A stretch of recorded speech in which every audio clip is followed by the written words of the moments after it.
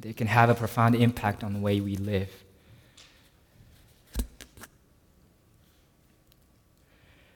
And we ask, Lord, that as we talk about rest,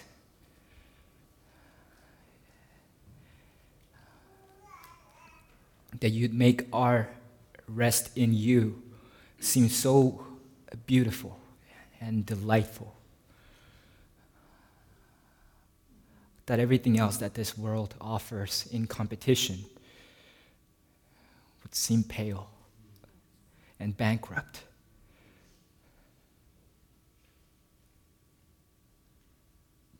Transform our hearts, God, and speak to us.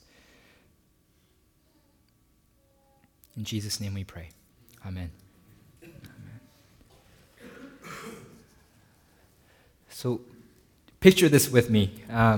There is a couple, and they're consumed by their work. So maybe the wife says, my husband, he just works all the time. That's all he does. He has no time for me. And the wife says, oh, my husband, and the husband says, my wife, she's just taking care of the kids. That's all she has in mind. I am not anywhere near her line of vision. That's all she cares about. It consumes her life. Okay. Picture the opposite as well. So there's a couple, and they're consumed by their pleasure, by their leisure activities. So the husband is accusing his wife of saying, oh, she's always surfing the net, surfing the web, and looking for TV dramas all day long. That's what she does. It consumes her life. And the wife says about the husband, he comes home and he sits on the couch like a couch potato, watches TV all day long, eats potato chips. He doesn't have time for me. Yeah. Okay. Or maybe they say of their kids, my son, he's just playing video games all day long. That's all he thinks about. That's all he wants to do. Or maybe about my daughter. She's on social networking websites all day long. She's on Twitter, Facebook. She seems to have a very robust social life, but she has no social life with us. So what is the problem in all of these pictures? What's at the root of all these pictures? Can you see yourself in any of these? And that's the root of all these problems is a lack of an appropriate rhythm between work and rest. Right? And in other words, it's a misuse of our time, of our choices, and of our activities in our daily living. And that means this has to do with the fourth commandment in the Ten Commandments. Remember the Sabbath day. Right? On it you shall not do any work. It's from Exodus 20. But wait, aren't the Old Testament's laws no longer valid anymore? Right? Didn't Christ fulfill all the Old Testament laws so that we don't have to do this? What does it mean that Christ fulfilled the laws? So in order to answer all these questions, we're going to turn to Matthew 5, 17 to 20. So turn with me there to Matthew chapter 5, verses 17 to 20.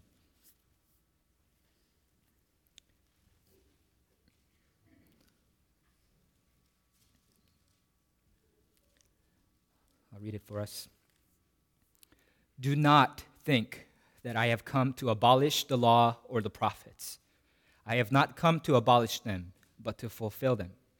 For truly I say to you, until heaven and earth pass away, not an iota, not a dot, will pass from the law until all is accomplished. Therefore, whoever relaxes one of the least of these commandments and teaches others to do the same will be called least in the kingdom of heaven. But whoever does them and teaches them will be called great in the kingdom of heaven. For I tell you, unless your righteousness exceeds that of the scribes and Pharisees, you will never enter the kingdom of heaven. So Jesus begins by saying, do not think that I have come to abolish the law or the prophets, right? This assumes a form of discourse. So don't think this. So that means he's already assuming that there are people who think this, that Jesus came to abolish the law and the prophets. And this is particularly important in the Gospel of Matthew because it's intended for a Jewish audience, primarily Jewish audience. And at the time of Jesus, a lot of the Christians followers of Jesus were being accused of rejecting the Jewish traditions, of rejecting the history and their true religion, and then going after something, heresy, something that's not true. And so Matthew is using his gospel to defend the gospel, to defend the truth of Christ, saying, no, I'm not abandoning the historic faith. Instead, I'm telling you how to truly believe in God, how to do it better. And so Jesus is assuming that there's some people who are accusing him of dismissing the laws and saying not keeping them. And he's saying, don't think that I've come to abolish the law or the prophets. And law or the prophets, they refer, it's an idiom, it's a shorthand for the whole Old Scripture, the Old Testament Scripture. Law and prophets are the longest sections of the Old Testament Scripture. So referring to law and the prophets, he's talking about the whole Scriptures. So Jesus is pretty emphatic, right? He says, I have not come to abolish them, but to fulfill them. And he says, for truly I say to you, verse 18, until heaven and earth pass away, not an iota, not a dot, will pass from the law until all is accomplished. So until heaven and earth pass away, and heaven refers to the skies here and the earth, so that the world as we know it. And the world as we know it still exists, so that means the law still hasn't passed, right? All hasn't been accomplished yet, right? So that's where Jesus is getting here. And what are the laws in the Old Testament? The Jews thought that they had 613 laws, and they counted them all in the Old Testament scriptures, and 248 stipulations, things that you have to do, and it corresponded with the 248 body parts they thought that people had, and then 365 prohibitions, things that you're not supposed to do. And that corresponds to every day in a year. So they thought that with all your body, you're supposed to obey every day of the year. That's how Jews understood the law, 613 commandments in the law. And one of those such commandments was the one about the Sabbath, Exodus 20:10. It says, the seventh day is a Sabbath to the Lord your God. On it you shall not do any work, you or your son or your daughter, your male servant or your female servant or your livestock or the sojourner who is within your gates. Now, this is a pretty general commandment, though, isn't it? Like, what does it mean, don't work? What does it mean to rest? And because it's a general commandment, the Jews talked about this for a long time, discussed it, and actually a general commandment became a very specific one. And let me give you one example of how this happened. So, for example, let's say you guys are in a house. This is a wall, and this is a house. Let's say this is the door, and I'm a beggar. I'm a poor man. And I come, and this is the Sabbath day. And I come and I put my hand in the door, and then the you guys who's in the house drop food onto my hand, let's say you left the food on the ground, and then I pick it up and I bring it back. I have worked. That's work, okay?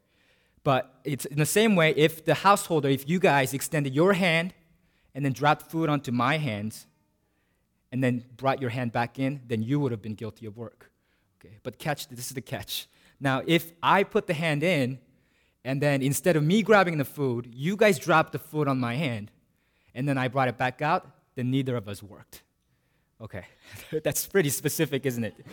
Okay, so that's how detailed they got in these commandments. Okay, that's the Sabbath. Okay, then that is work. This is not. Okay, so is Jesus saying that we have to keep it like that? I mean, is that what he's stipulating here? Like, you have to keep it to every minutia of the law, saying that not an iota, not a dot will pass from it? I don't think so, because in order to figure that out, we need to learn what an iota or a dot means. An iota is a Greek transliteration of the smallest Aramaic letter. Aramaic is the language that Jesus would have spoken. So in referring to it, he's saying that not even the smallest letter is going to pass from the law. So even the smallest commandments are not going to pass from the law. And dot refers to a serif. And I have a little slide to show you what that is. It's that Hebrew letters kaf and bet. They look very similar, right, at the top. It's just a little mark, a tiny mark that distinguishes the two. Same thing with the resh and the dalet. It's almost like the difference between an O and a Q in English, or an F and an E, or an I and a J. It gets confused all the time because they look so similar. So he's saying that dot's not going to pass from the law, right? So that's important. So then, if that's the case, then is he really saying, is he referring to every letter, this literal letter of the scriptures, or what is he referring to? And I think he's referring to the commandments, right? Because he's using the law to stand for the commandments, right? It's a rhetorical device. When he says referring to letters, he's not saying these letters are actually never going to pass away. He's saying these commandments are not going to pass away from the law. It's just like we usually have shorthand for things. We say White House when we're looking for the U.S. executive, office, and we refer to Hollywood as opposed to the U.S. cinematic, industry. It's just we have shorthands. It's kind of like that. He's referring to the letters as referring to the commands instead of referring to the actual letters. So from this, it actually really does sound like he's endorsing every minutia of the law, but that's why we have to look at the context. And if you look at the context, you'll remember last week we just covered the Beatitudes, right? And after the Beatitudes, the salt and light, right? And so that was setting up Jesus' Sermon on the Mount. So he's teaching about what it means to be Christian, and then now he's talking about how he didn't come to abolish the law and the prophets. And the rest of the Sermon on the Mount, Jesus is going to spend talking about how to truly keep the law, right? So he goes into a series of what people call antitheses. He's saying, you thought this, but actually it's this. So he's saying, you thought that you were not supposed to just commit adultery, but actually, if you looked at someone lustfully, you've already committed adultery with her in his heart. He was in the same thing. You thought you just was not allowed to murder. No, but if you're just angry with your brother, it's as if you've already committed murder. So he's going around and expounding the Old Testament laws and making them way harder, putting the standards way up here. And he's saying, no, you think you just keeping the literal letter of the law, that's all you need to do. But what you need to really do is keep the spirit of the law, right? It's the spirit of the law that you need to keep, more importantly, than the letter of the law. So Jesus, then that context tells us here that Jesus is not saying you need to keep every letter of the law. You don't have to follow the law to the T, but you need to follow the spirit of the law to its intended purpose. What's the intended purpose of the law? So if that's the case, then let's go back to the question of the Sabbath, right, since that's our topic for today. What is the spirit of the Sabbath then? What does it mean to keep its intended purpose as opposed to just keeping it as a letter, as a law, legalistically? So let's go back to Exodus 20. I'm going to have it displayed for you so you can look at that. And I'm going to just focus on verse 11 there. It says, in 6 days the Lord made heaven and earth, the sea and all that is in them, and rested on the seventh day. Therefore the Lord blessed the Sabbath day and made it holy. So what's the rationale in that command, right? So you're supposed to keep the Sabbath, therefore the Lord blessed the Sabbath, because 6 days God made the heavens and the earth, the sea and all that is in them, but he rested on the seventh day. So the spirit of the Sabbath, according to this passage, then is God created everything. Creation is complete, and he said that it is good. And what is created as good is to be enjoyed, right? And God's creation is complete. You don't have to add anything to it. You're not the creator. You're just a creature. You're not the center of the universe. God is. So don't live as if everything revolved around you, as if you had to constantly work to make things happen. God is the creator. He is sovereign over it. And that is the basis for our recreation, is that we can recreate because there's goodness in creation, and we can enjoy what God has given us, and it's complete. And that's not the only place the commandment is given. There's another place. It's in Deuteronomy 5. That's also up on the screen. And let me focus on verse 15. There the rationale is a little different. He says, you shall remember that you were a slave in the land of Egypt, and the Lord your God brought you out from there with a mighty hand and an outstretched arm. Therefore, the Lord your God commanded you to keep the Sabbath day. So first one was a mandate based on creation. This is a mandate based on God's redemption. You're not a slave anymore, right? So don't work like you're a slave. Don't work like that's the only thing you can do. That's all you have to do because that's what slaves do. They have no choice but to work. But you're not a slave. God's freed you, so don't work like you're a slave. You've been redeemed. You've been freed. And enjoy that freedom. And this freedom, then, is the basis for our rest. So creation and redemption, these two things together, it gives us the spirit of the Sabbath. And the spirit of the Sabbath is that the creation and redemption are the basis for our rest and recreation. And that's why Jesus is constantly getting into trouble with the Pharisees for not keeping the law, right? If you go a few chapters later in Matthew 12, like his disciples are caught eating picking some heads of grain and eating them on the Sabbath day, and then the Pharisees criticize them for it. And then Jesus heals a man with a withered hand on the Sabbath, and then the Pharisees are indignant about it. They say, okay, this guy's had withered hand for how many years? And you couldn't wait just one day? Why don't you just do it tomorrow? Why did you have to do it today? Right? I mean, that's their rationale, right? I mean, so it's the Sabbath day. Why didn't you keep it holy? And Jesus, I think, is doing it intentionally. I think because it's a teaching opportunity as well for the Pharisees. And this is what he says, Matthew 12:8. He says, the Son of Man is Lord of the Sabbath. And in a parallel passage that recounts the same event in Mark 2, he says this: the Sabbath was made for man, not man for the Sabbath. Okay. So the spirit of Sabbath. So in keeping the Sabbath, like that example of the householder and the beggar, the Jews would have totally enslaved themselves to the Sabbath. That's what's happened. So instead of freeing them, instead of helping them to live in the freedom that God has given them, instead of helping them to live in the goodness of creation that God has endowed them with, they are enslaving themselves to it. And Jesus is saying, no, the Sabbath you're not made for the Sabbath. It's made for you. It's for your enjoyment. It's for your reward. It's to help you. And Son of Man is the Lord of the Sabbath.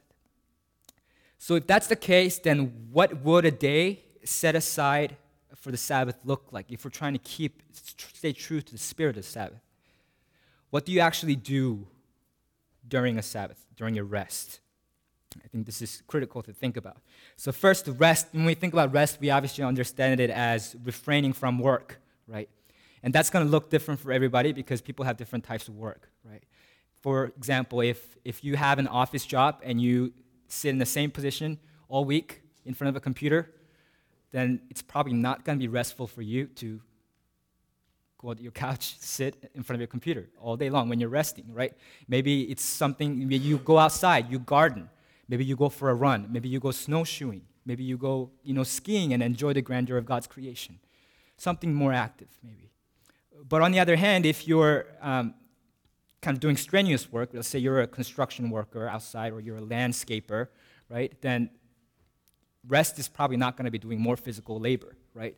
It's not going to be doing garden work. It's more going to be relaxing. Maybe it's relaxing on your favorite chair and having coffee brewed just to your taste and reading your favorite novel or meditating on the Psalms. Maybe that's more restful for you. So rest is objectively important. However, the way you do it, what you do for rest is subjective. It depends on what you do. It depends on your background, what you have. But whatever it is, don't succumb to the tyranny of time. Right? Our lives are run by the clock. Right? It's like we're herded animals. It's like, oh, time for this. Let's go. Oh, time for this. We got to do this. Don't succumb to that because that takes the enjoyment out of everything. It takes the enjoyment out of rest. So think about this. If you're eating a meal, sharing a meal with your family, and everybody's looking at the clock and thinking about what they're going to do right afterward, or maybe even doing something while they're eating, that's not a very enjoyable meal, that you're not really present, right? But maybe on the Sabbath day, when you have a meal together, you're not looking at the clock. Nobody's looking at the clock. It's a well-prepared, well-presented meal, and you converse, and you're present with each other. And Sabbath is, it has, personally speaking, it has done amazing things for me, right?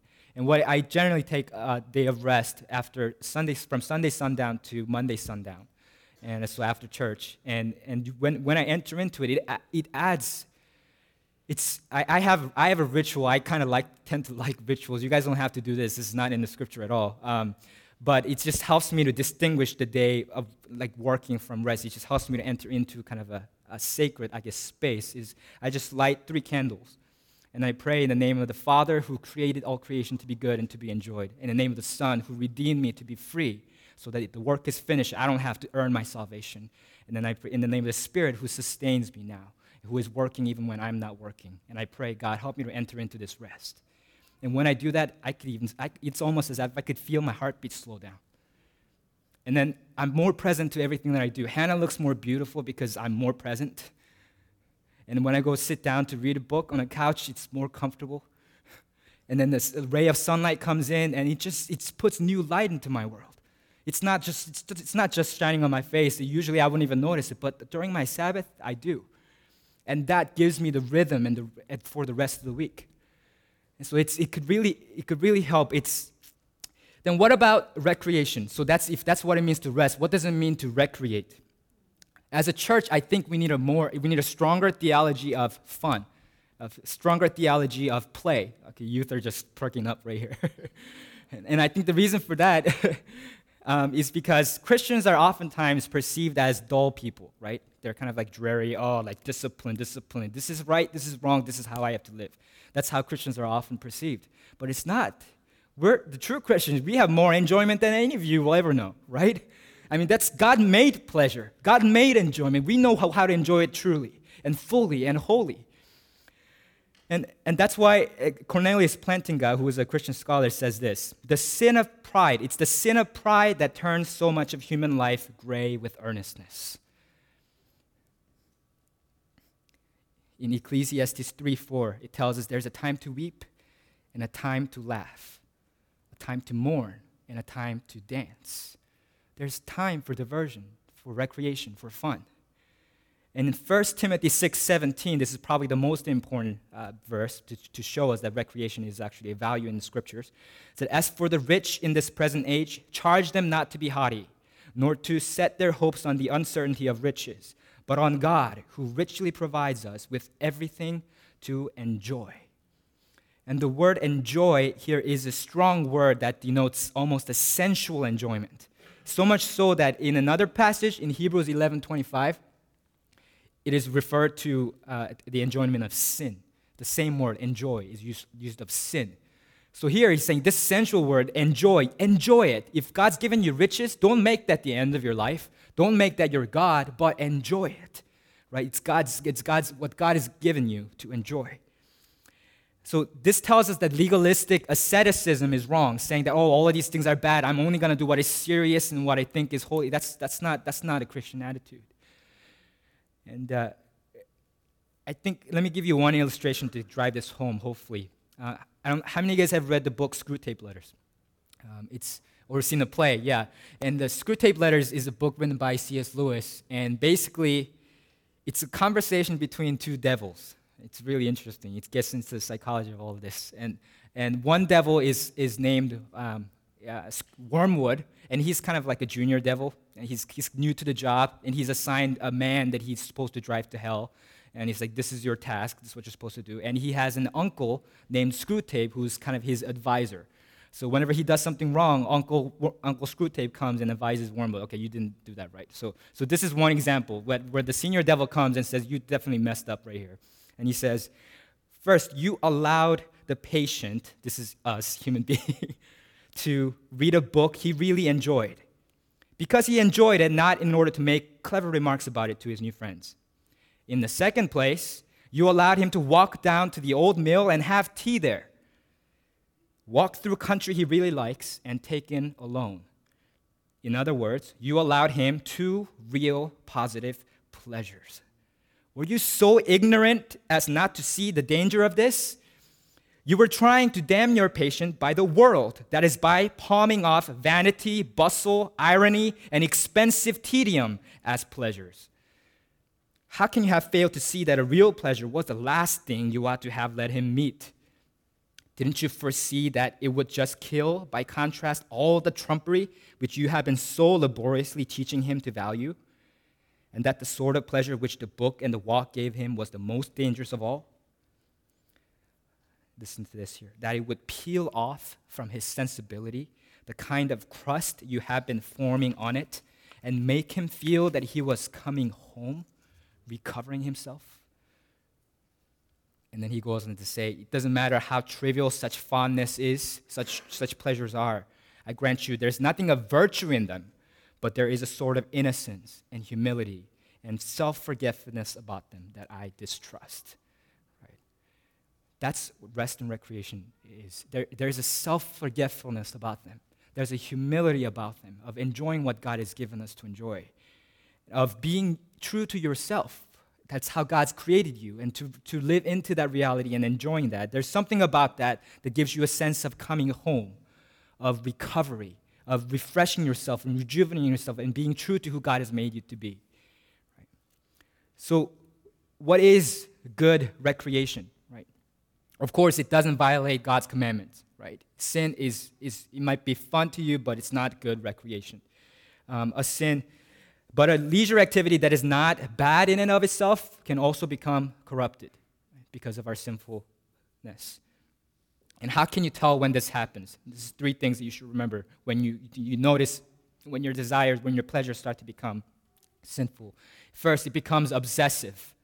Right? You're always thinking about it. You're fantasizing about it. You're always thinking about it. It becomes an obsession more than just a simple pleasure. And then secondly, it becomes impulsive. It's no longer intentional. You don't do it. You don't think about it. You just do it. It's you just do it. That's a sign that it's being corrupted. Thirdly, it's compulsive. You can't help but do it. It's a pleasure that you used to enjoy, but the more you do it, the less pleasure you get from it, and the less control you have of doing it. Your life spirals out of control. The pleasure starts to take mastery over you. Those are short signs that even an innocent pleasure, like maybe collecting stamps, for example, if it becomes one of those, then it's becoming sinful, right? So those are things. So if with those things in mind, what are some real pleasures, some innocent pleasures, pure pleasures that you just flat out enjoy? Think about that. That's a good question for us to think about. What are real simple pleasures that you really enjoy, flat out enjoy? And it's the difference is stark, right? I mean, and the bad pleasure, it's kind of like, imagine on a hot summer day, you're really, really thirsty, and you drink maybe Monster or Arizona or Coke, right? It's not going to quench your thirst. It's just going to make you thirsty again. It's going to keep having to drink it. Nothing quenches your thirst like ice cold water on a hot summer day. That's the difference. The real pleasure is going to give you that. And it's actually going to take less and less of it in the future the more you do it to give you that same enjoyment. But bad pleasures, corrupted pleasures, are going to give you less and less pleasure the more you do it. That's a good bottom line way to tell. And what are some innocent pleasures in your life that tend to get corrupted? This is a way you can apply this. It could be purely innocent, but it's being corrupt. It has a tendency to get sour.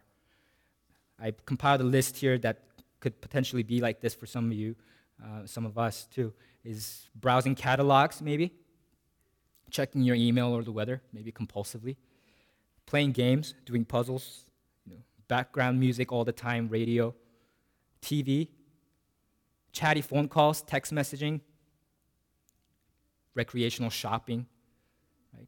Maybe snacks between meals, films, or anything that becomes an obsessive habit. I'm not listing these because they're wrong. There's nothing inherently bad about them.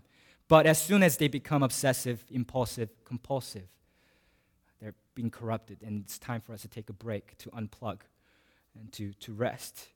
And we have to have balance about all this, because as I'm talking about rest, that doesn't mean you go and say, "Oh, I'm just going to rest all day long. This is what it's like to be in heaven. This is what I'm going to do all week." No, we can't do that, because the fourth commandment tells us to rest, but it also tells us to work. It says, 6 days you shall labor and do all your work, but the seventh day is a Sabbath to the Lord your God. And both of those are imperatives. Remember the Sabbath day, and 6 days you shall work. So you're supposed to work. We are made to work. We're created to work. And that's why, for men especially, as soon as after they retire, the studies show that actually 3 to 4 years after they retire, they die. Right? And that's because it's tied to our identity. God created us to work. And that's what Ken's still working. Yeah. So what I'm teaching you is, withdrawing to a video game, for example, all day, to shirk your Christian responsibility, to evade life and work, that's not good recreation. Because recreation is supposed to be a diversion. It's to refresh you, to rejuvenate you. It's not supposed to be an evasion. It's not supposed to help you avoid life. That's just avoiding your personal responsibility and Christian responsibility. But that doesn't mean that work is the main thing and that rest is just a little thing to help you work. That's not it either. Sometimes people think of rest, Sabbath, as just like a power nap. It's just functional. You do it only so that you can get back into the grind. That's not what rest is either. Because the way the Jews understood it in the Jewish calendar, a day does not begin at sundown. I mean, it does not end at sundown, but it begins at sundown, according to the Jewish calendar. Isn't that cool? So the day begins at sundown because God's working even when you're not working. And when you wake up, you participate in what God's already doing. That's a whole different concept, isn't it? And in the same way, in the Hebrew week, in the Jewish week, there's no weekend when you just wind down. The Sabbath, which usually happens from Friday evening to Saturday evening, or Saturday evening to Sunday evening, that's the climactic day of the week. It's not doesn't exist just so that you can get back to work. Rest is something valued. In fact, in Hebrews 4:9-10, it tells us, there remains a Sabbath rest for the people of God. For whoever has entered God's rest has also rested from his works as God did from his. A true Sabbath is eternal, right? And this means that eternity in heaven with God is going to be characterized by rest. So rest is not just an auxiliary thing that you need for work. Rest is actually going to be an ultimate thing. And that doesn't mean work is not good either, because work is going to be part of it. Work is not a result of the fall. God called us to care for and to cultivate the earth before the fall. However, the toil in work is a part of the fall.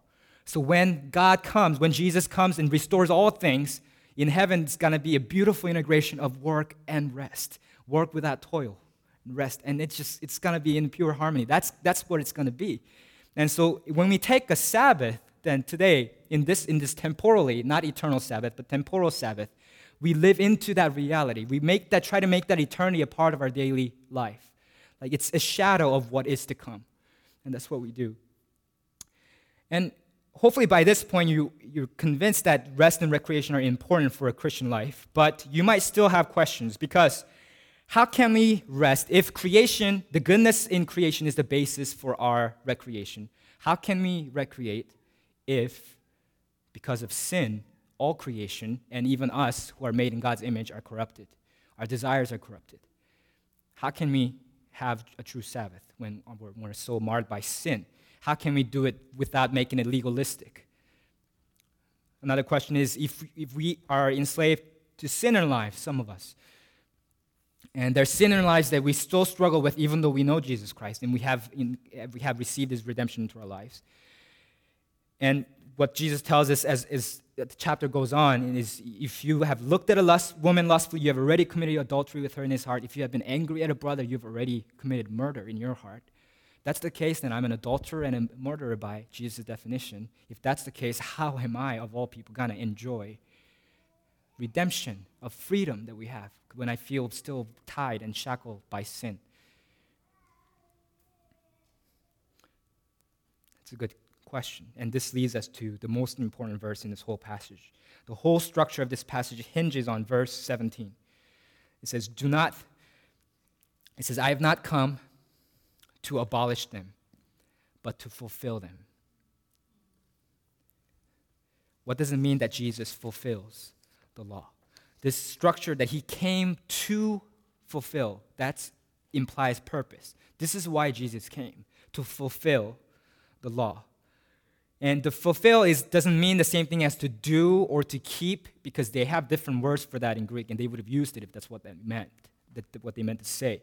It says to fulfill, and to fulfill is a Christological term. It has to do with Christ, uniquely to do with Christ, because in Matthew, no one else fulfills anything in the Gospel of Matthew, except for John the Baptist on one occasion. Everything else, it's Christ fulfilling something. Only Christ fulfills anything in the Gospel.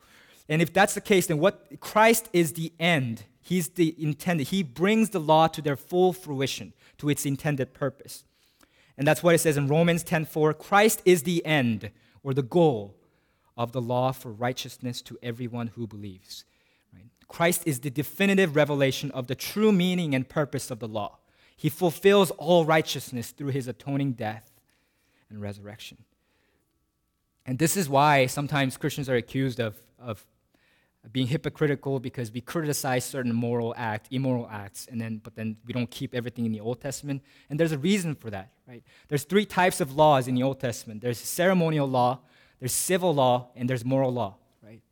And ceremonial law is the one that has to do with the temple. It's rituals and the things that you have to do to keep ritual purity. And Jesus fulfilled that, because we don't longer have a physical temple, but Jesus is the new temple. And we are all, through the Holy Spirit, made in the temples of God. That's been fulfilled, so ceremonial laws are no longer valid. We don't keep those. But civil law has to do with Israel. It governs the nation of Israel. It has to do with the relationship that people have with each other. But Jesus came and established a new Israel. People that are not Israel by physical descent, but by faith, through spiritual descent. Right? And because of that, we no longer keep those civil laws either. And the third, those are the ones that we still keep, the moral law. It's like the Ten Commandments. Those are the laws that we still keep. But Jesus tells us, even of those, the true meaning of the law, not the legalistic kind like the Sabbath, where the beggar and the householder, but the true meaning. What's its purpose? What's its spirit? He tells us how to keep that. The first time the law was given, Moses ascended a mountain to receive the Ten Commandments from God. This time, Jesus ascends a mountain, the Sermon on the Mount. And He receives a second law, a better law. And this one helps you keep not just the letter of the law, but also the spirit of the law. Right? And so Jesus is fully expounding that. So then, our observance of the Sabbath is not motivated by fear of punishment or legalism. Oh, I have to do this because it's in the Old Testament, but because of joy of divine grace, because of what God's already done for us, because of what Christ has already done for us in fulfilling the law on our behalf, because he knew we couldn't fulfill the moral law perfectly. So that's our motivation. That's what keeps the Sabbath from being legalistic, right? And as modern imperfect creation, people still struggling with sin, we can't observe the Sabbath. But as the new creation, people who have been set free from sin, we can observe the Sabbath. So we enter into an eternal Sabbath by trusting in Jesus through him, and in the same way we enter into a temporal Sabbath in time also through Christ. Reflect on the gospel. Let that motivate you. Let that transform your heart. And let that define what those innocent pleasures are. That's how we enter into rest and recreation. And this is really important because if you look at secular counseling books, they'll tell you, oh, you got to manage your time better like this. Oh, you got to have more. This is how you're going to get balanced rest and recreation. You know, you can solve it that way in terms of physical sense. But unless you have the gospel to transform your heart to want the things that God wants, to want the things that bring glory to God, both your work and your rest, both your labor and your leisure are going to be restless. That's the condition of the fall. There is no rest apart from God. So then, because Christ has fulfilled the law, and since this true Sabbath is eternal rest in God's salvation, does this mean that we don't have to keep a literal Sabbath? This is the final, a literal day of Sabbath. And I do think that there's some flexibility in this. However, I do think that we should keep some time, regular interval of time, as to rest and recreate. And the reason why I think that is this. We're supposed to live a life of worship as Christians, aren't we? We're supposed to be living sacrifices according to the book of Hebrews. But does that mean because our whole life is meant to be worship that we don't set aside time for Sunday worship? It doesn't, right? And the same thing, we're supposed to, as Christians, pray without ceasing. We're supposed to pray all the time. Does that mean that you should never set aside time for prayer? I don't think so, because unless you set aside time for prayer, I can guarantee you will not be praying without ceasing, right? You can't, right? So it's impossible. You could keep the letter of the law without keeping the spirit of the law, but you can't keep the spirit of the law without keeping the letter of the law. Does that make sense? Keeping the spirit of the law is harder to do. And that's why I think you do need some regular time for it. But don't enslave yourself to it. Consider it a gift from God, right? There's a renowned Jewish scholar named Abram Heschel. He once said this: more than the Jews have kept the Sabbath has kept the Jews. Right? The rest and recreation, it's for us. We're not made for them, but it's made for us to enjoy. Right? So we can live more fully into the reality of God, the goodness of creation, and of God's redemption in us. So let me challenge you this morning to think about those questions that I asked you earlier. Okay, what are some of the pleasures that tend to get corrupted in my life, even though there's nothing bad in and of itself? And what are some innocent pleasures that I can really enjoy to the glory of God, and so that I can be refreshed in Him? And so let me challenge you to restore the rhythm of rest and recreation in your life. Instead of working, and fooling yourself that your most fundamental identity is found in what you do for Christ and not in what Christ has already done for you. Rest in what God has done, what Christ has done. So restore the rhythm of rest and recreation in your life instead of working, and trying to be someone that our society tells you have to be. Be true to yourself, to how God made you, to live into that reality, rest in it. So restore the rhythm of rest and recreation in your life instead of working, and fooling yourself that the world will stop running if it weren't for you. It will. God's sovereign over it. So you can rest. And restore, finally, the rhythm of rest and recreation in your life instead of fooling yourself that you can earn your salvation, doing all these good things, that it depends on you. It doesn't, because Christ has already won it for us. That's the basis of our rest. That's the gospel. Remember what Christ said as he died on the cross. It is finished. That's why we can rest and recreate. Because of the goodness with which God has endowed his creation, we can recreate. And because of the good news with which God has graced his new creation, we can rest.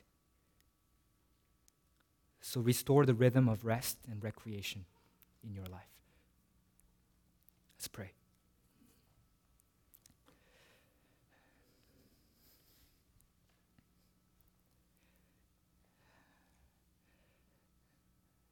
Thank you for your Son, Lord.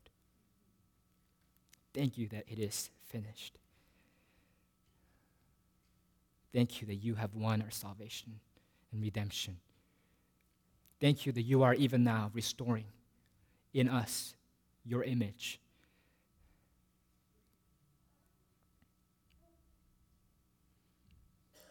Grant us, Lord, a healthy rhythm of work and rest to your glory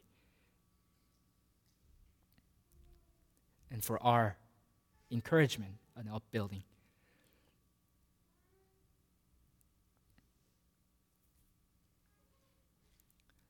In Jesus' name we pray. Amen.